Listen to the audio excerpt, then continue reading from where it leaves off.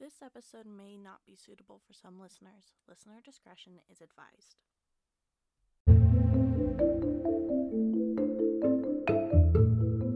Welcome to Let's Read Stories, a podcast of short stories written by aspiring authors, read by someone who loves telling stories. Do you have a story that you would like to have read on the podcast? Email me at letsreadstoriespodcast@gmail.com and your story may be featured in an upcoming episode.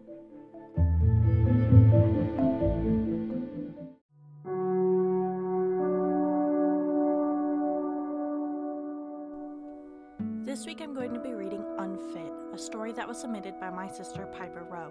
You can find Piper on Twitter at @andwe_crash_ and on Instagram at _hey_we_ok_. Piper also creates art, which you can check out on Instagram at hey_we_doodle.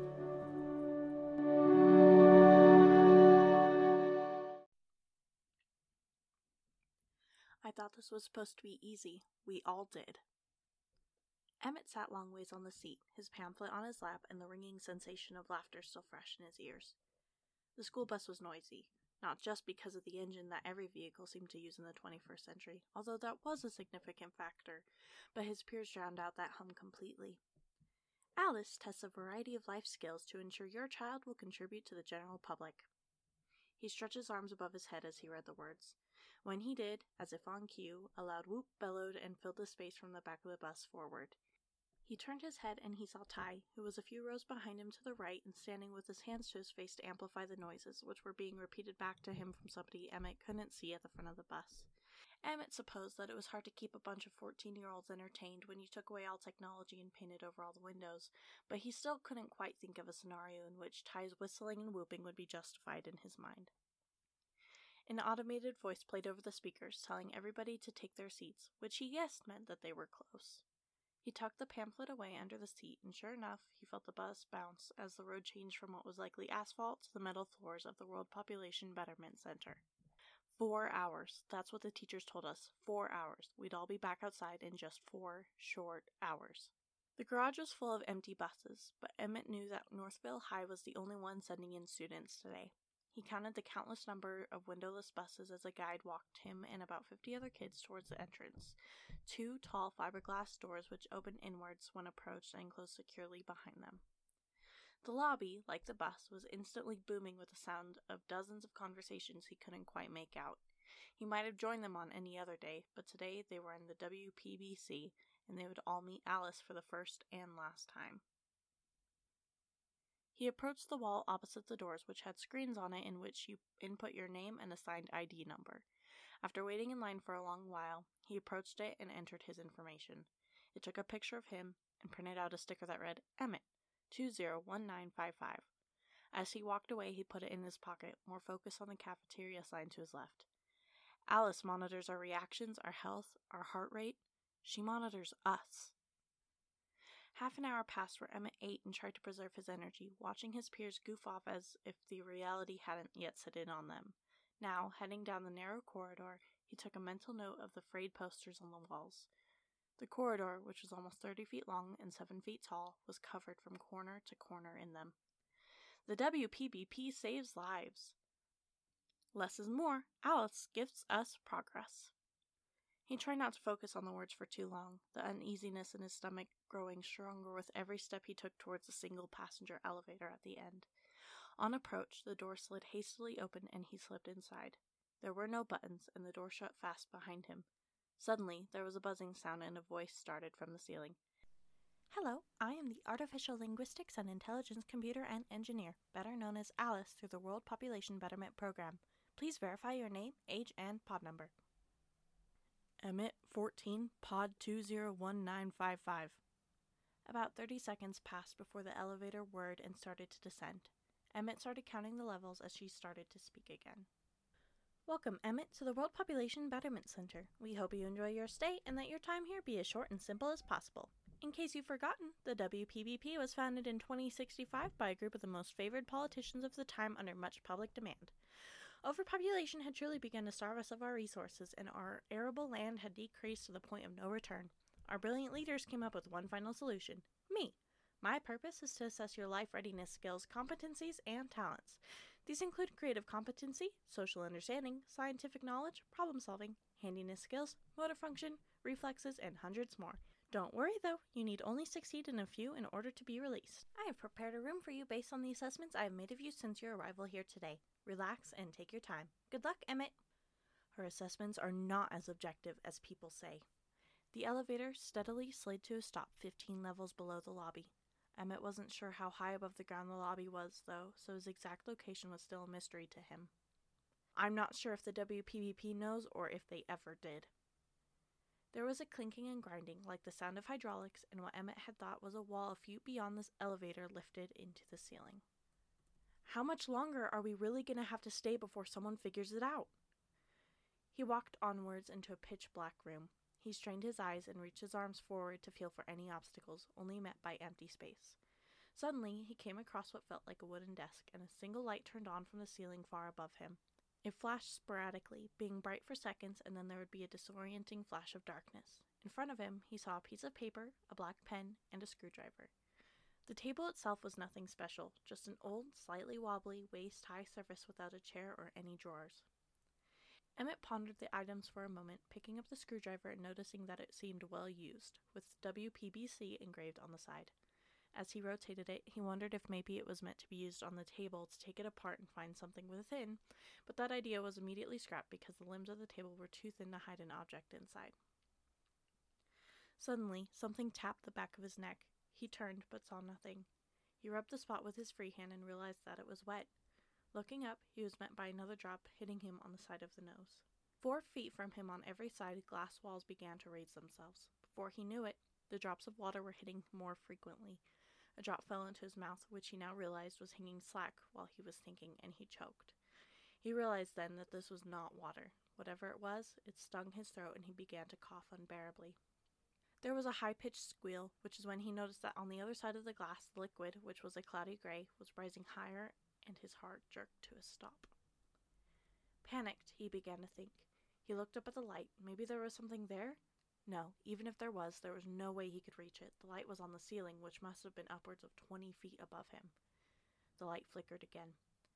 Emmett gasped and quickly grabbed the pen. His initial idea was Morse, but the flashes didn't vary in length or speed, and they didn't seem to correlate to any letters he could figure out.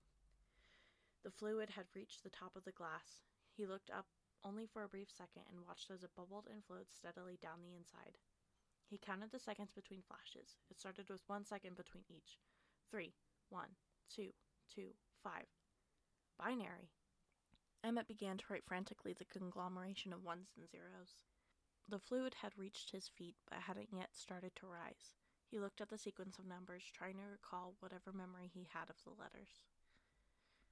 P, T, R, A, P, T, R, A, P, T. Trap. His legs began to burn. The fluid had risen to his knees.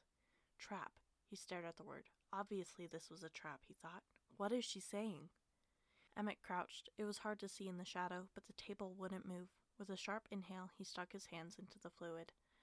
Sure enough, a trapdoor. He scratched frantically at the edges as the liquid inched towards his shoulders.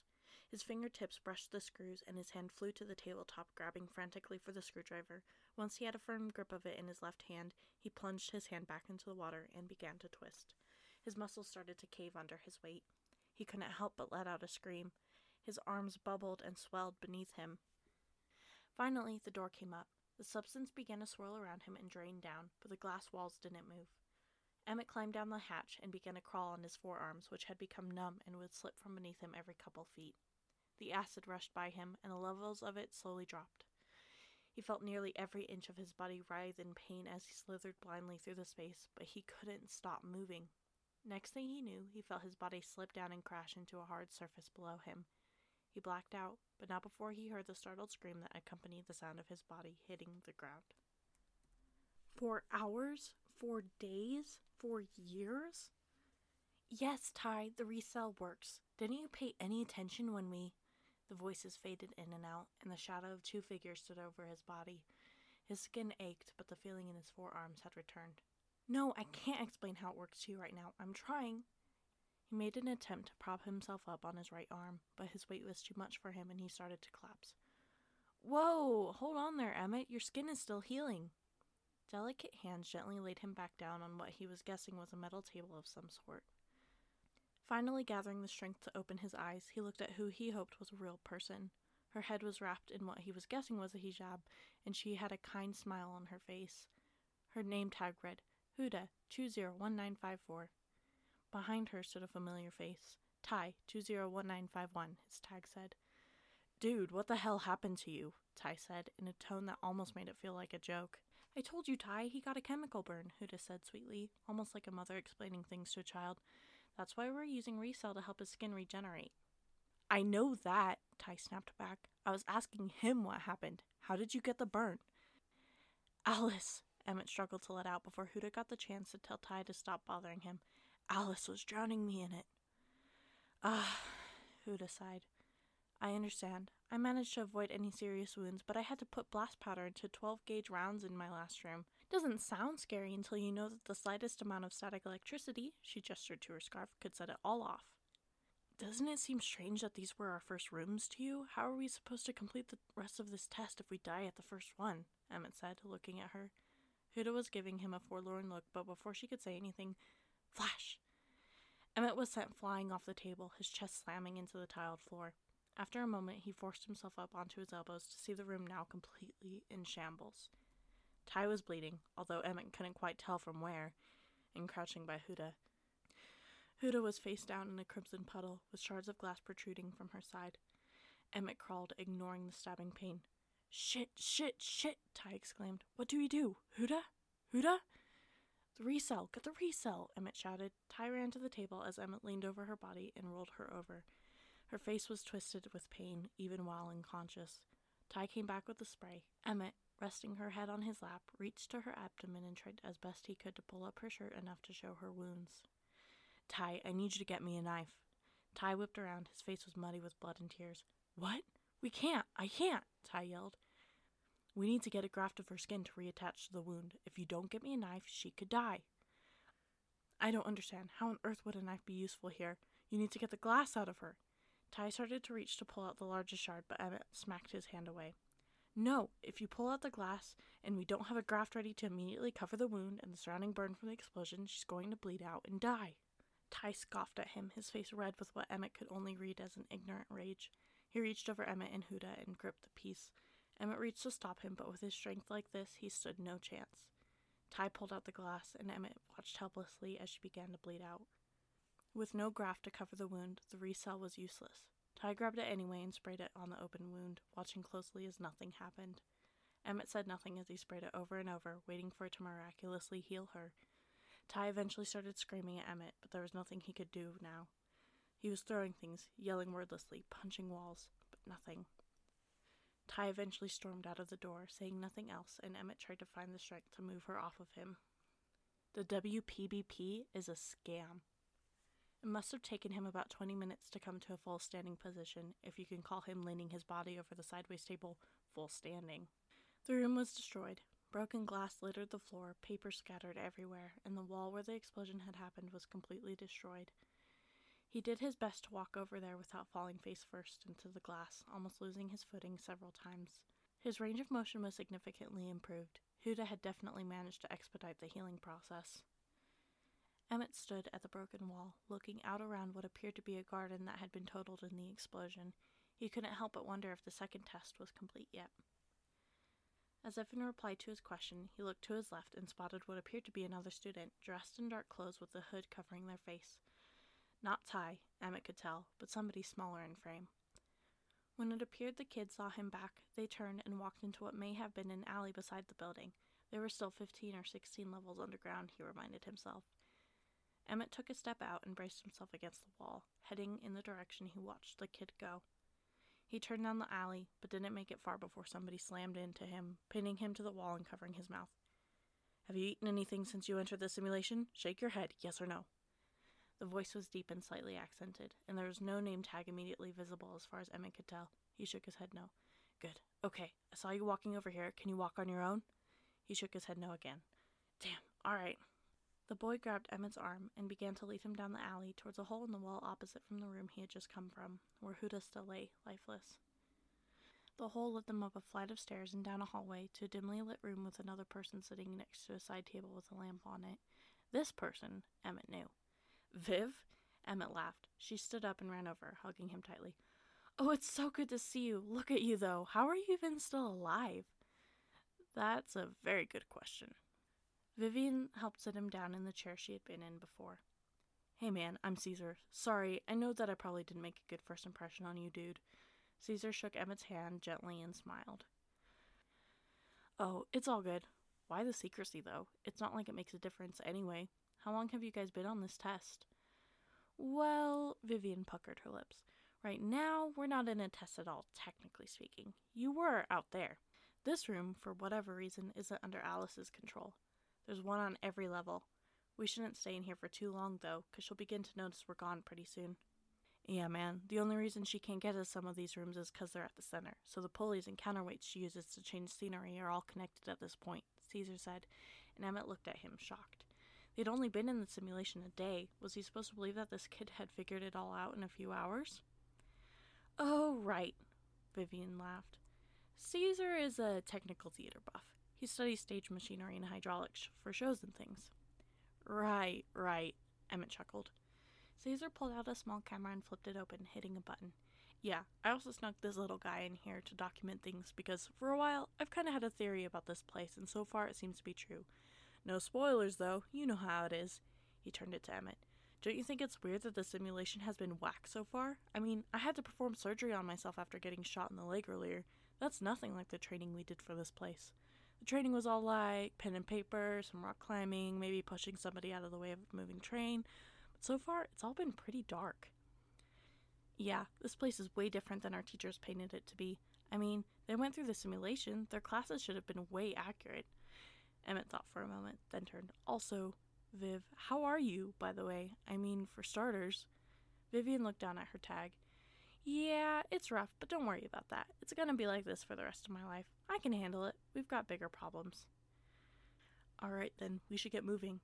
Caesar took off his hoodie, underneath which was a t-shirt that had his name tag on it. Caesar, 201952. Emmett was pretty much back to normal, minus the patchy healing in some areas, so when they walked back down the steps, he barely needed assistance. When they took a step out, however, the scenery was completely different. Flash! Boom! Pataf! Pataf! The building was gone. What lay ahead of them now was a field, along with dozens of what appeared to be soldiers. They weren't real people, of course. When they ran by, you could clearly see the glare of the hologram. The gunshots, though, were real. Bullets chipped off bits of the walls around them, so they ducked in the doorway. Crap! What is this? Emmett yelled. Pataf! Wasn't this for you? Viv screamed back. No, his area was completely different. Alice must have changed it for somebody else, Caesar called out, still panning the camera around. Look! Emmett pointed to two bodies in the middle of the field, one holding the other. They all began to run. They narrowly dodged being shot, ducking low to the ground in the grass. As they approached, Emmett began to realize who it was they were seeing. Ty! Ty, we need to get out of here, man! He cried out to him. Ty looked up, drenched in blood, with a serious look on his face. On his lap lay a real person, a boy who was smaller in build with scruffy orange hair. Emmett didn't recognize him, but his name tag read Elijah, as far as he could tell. Blood smeared the pod number. Emmett crouched down, grabbing Ty by the forearm, and tried to move him. Ty's reply was just to try and throw a punch to the jaw, but he barely missed. Ty, we've got to go, I'm sorry. Get off! No, I can't let you die out here, dude. Emmett pulled him, and finally Caesar came to help and they managed to get him standing. Ty looked back at the body the entire time. They eventually made it back over to the building they came out of and ducked behind it. They all leaned against the wall, and Ty looked steadily off into the distance. Vivian approached him, avoiding getting close. Hey, don't talk to me. You need to talk to someone, she said gently. Shut up, you don't know what happened, he barked at her. Emmett listened carefully from afar. I think I do. No, you don't. He shoved her hard, almost knocking her to the ground. Whoa, dude. Caesar stepped between them. Get your head on straight. This isn't the time for this. Isn't it? Your friend can fight for himself. He should be able to stand up to me like a man. Ty shoved her again. Enough. Stop. Emmett pushed Ty into the wall. Ptaff. They all turned. They watched as Vivian hit the ground between a holographic man and the three boys. Emmett rushed to her, grabbing her shoulders and the sides of her face. He tried to speak, but no words would come out. They sat in silence as she gasped for air, Caesar holding his camera to the scene. He watched in horror, then went down to her shirt and slowly peeled off the name tag. Flynn, 201950. Caesar and Emmett led Ty back into the building. They all stood in silence as he set the camera, set to film, on top of the side table. Ty, man, do you have any sort of idea what's going on here? Caesar said calmly. What do you mean? Ty said, trying to match the calm, but still visibly shaking. Well, for starters, do you have any idea why the simulation is being this way? Why we're all stuck in this endless loop, even though we've survived test after test? Ty said nothing. Well, I do. For starters, the food. How exactly did you think Alice monitored our health, our emotions, whether we lived or died, where we were? There was another moment of silence. Microchips in the food, about a dozen per meal just to be safe. It monitors more than just that, too. It takes note of hormones, chemical reactions in the body, genetic material, every little thing about you that it can find. Then there's the pictures she has of us that we took when we got here. Now let's take into account who has died thus far in these tests, okay? First, there was Huda. Huda, a genius, a protege. According to the World Population Betterment Program, she'd be a perfect candidate for the outside world, a wonderful contribution to the medical field. Then there's Vivian, an artist and debate team champion. Elijah, who, from what I could tell, shouldn't have even been down here in the first place. In fact, he was probably enduring tests that were a whole lot less difficult, if I had to guess from the lack of serious injuries on him besides the bullet wound. I'm also going to guess that he came down for you. Am I wrong? Ty was crying, but said nothing. Then there's Emmett, who isn't dead, but look at him. Look at him. We haven't seen anyone nearly as damaged as him. What do we have in common? We have a girl who's Muslim, a girl who's trans, 2 boys who are gay, a boy who's black, and me, the only Latino kid in the whole school. I'm down here. Don't you find that interesting? Ty's face was bright red, and Emmett looked at Caesar in shock. I thought this was supposed to be easy. We all did. 4 hours, that's what the teachers told us. 4 hours. We'd all be back outside in just 4 short hours. Alice monitors our reactions, our health, our heart rate. She monitors us. Her assessments are not as objective as people say. I'm not sure if the WPBP knows or if they ever did. How much longer are we really going to have to stay before someone figures it out? 4 hours? 4 days? 4 years? The WPBP is a scam. I mean, come on. Isn't there something we all have in common? You know I'm right. If she makes these judgments of us based on just the color of our skin or the people we love or the other things we have absolutely no control over, who else are we supposed to blame other than the people who made her? Caesar looked at Emmett. Emmett said nothing, but Caesar's face was red and he wasn't anywhere near done. He turned to the camera. If anybody ever finds this, I'm sorry. It's too late. If you're already here, there's no turning back, no getting out. They can't hear our screams down here, not through the money they make. They aren't going to use that money to check on us. No, sir. They aren't going to come down to do a check of the system just to be safe, just to make sure everything is running ship-shape, because as far as they're concerned, the program works. They couldn't care less whether or not it's really fair, because it works in their favor and the people below them don't know any different. We're at their mercy because until they come to the realization on their own, we, the unfit, have no voice and no significance to their world. Ty stormed out again. There was a moment of silence, and Caesar turned and shut off the camera. He picked it up in his hand and pressed it to his forehead. What are we gonna do? Emmett whispered. Caesar said nothing. All of a sudden, he pulled out the memory chip and set the camera on the table. Emmett watched as Caesar crouched down to the ground and opened up a hatch, under which was part of what seemed to be Alice's mainframe. He picked up a smaller latch and put the memory card inside it.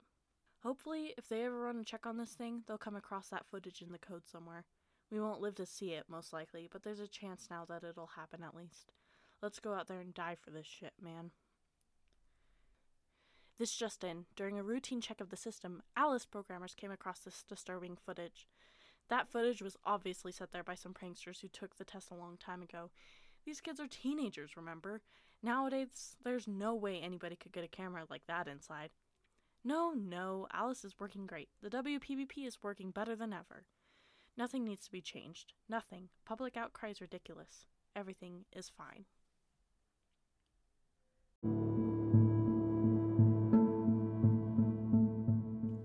Thank you so much for joining me today.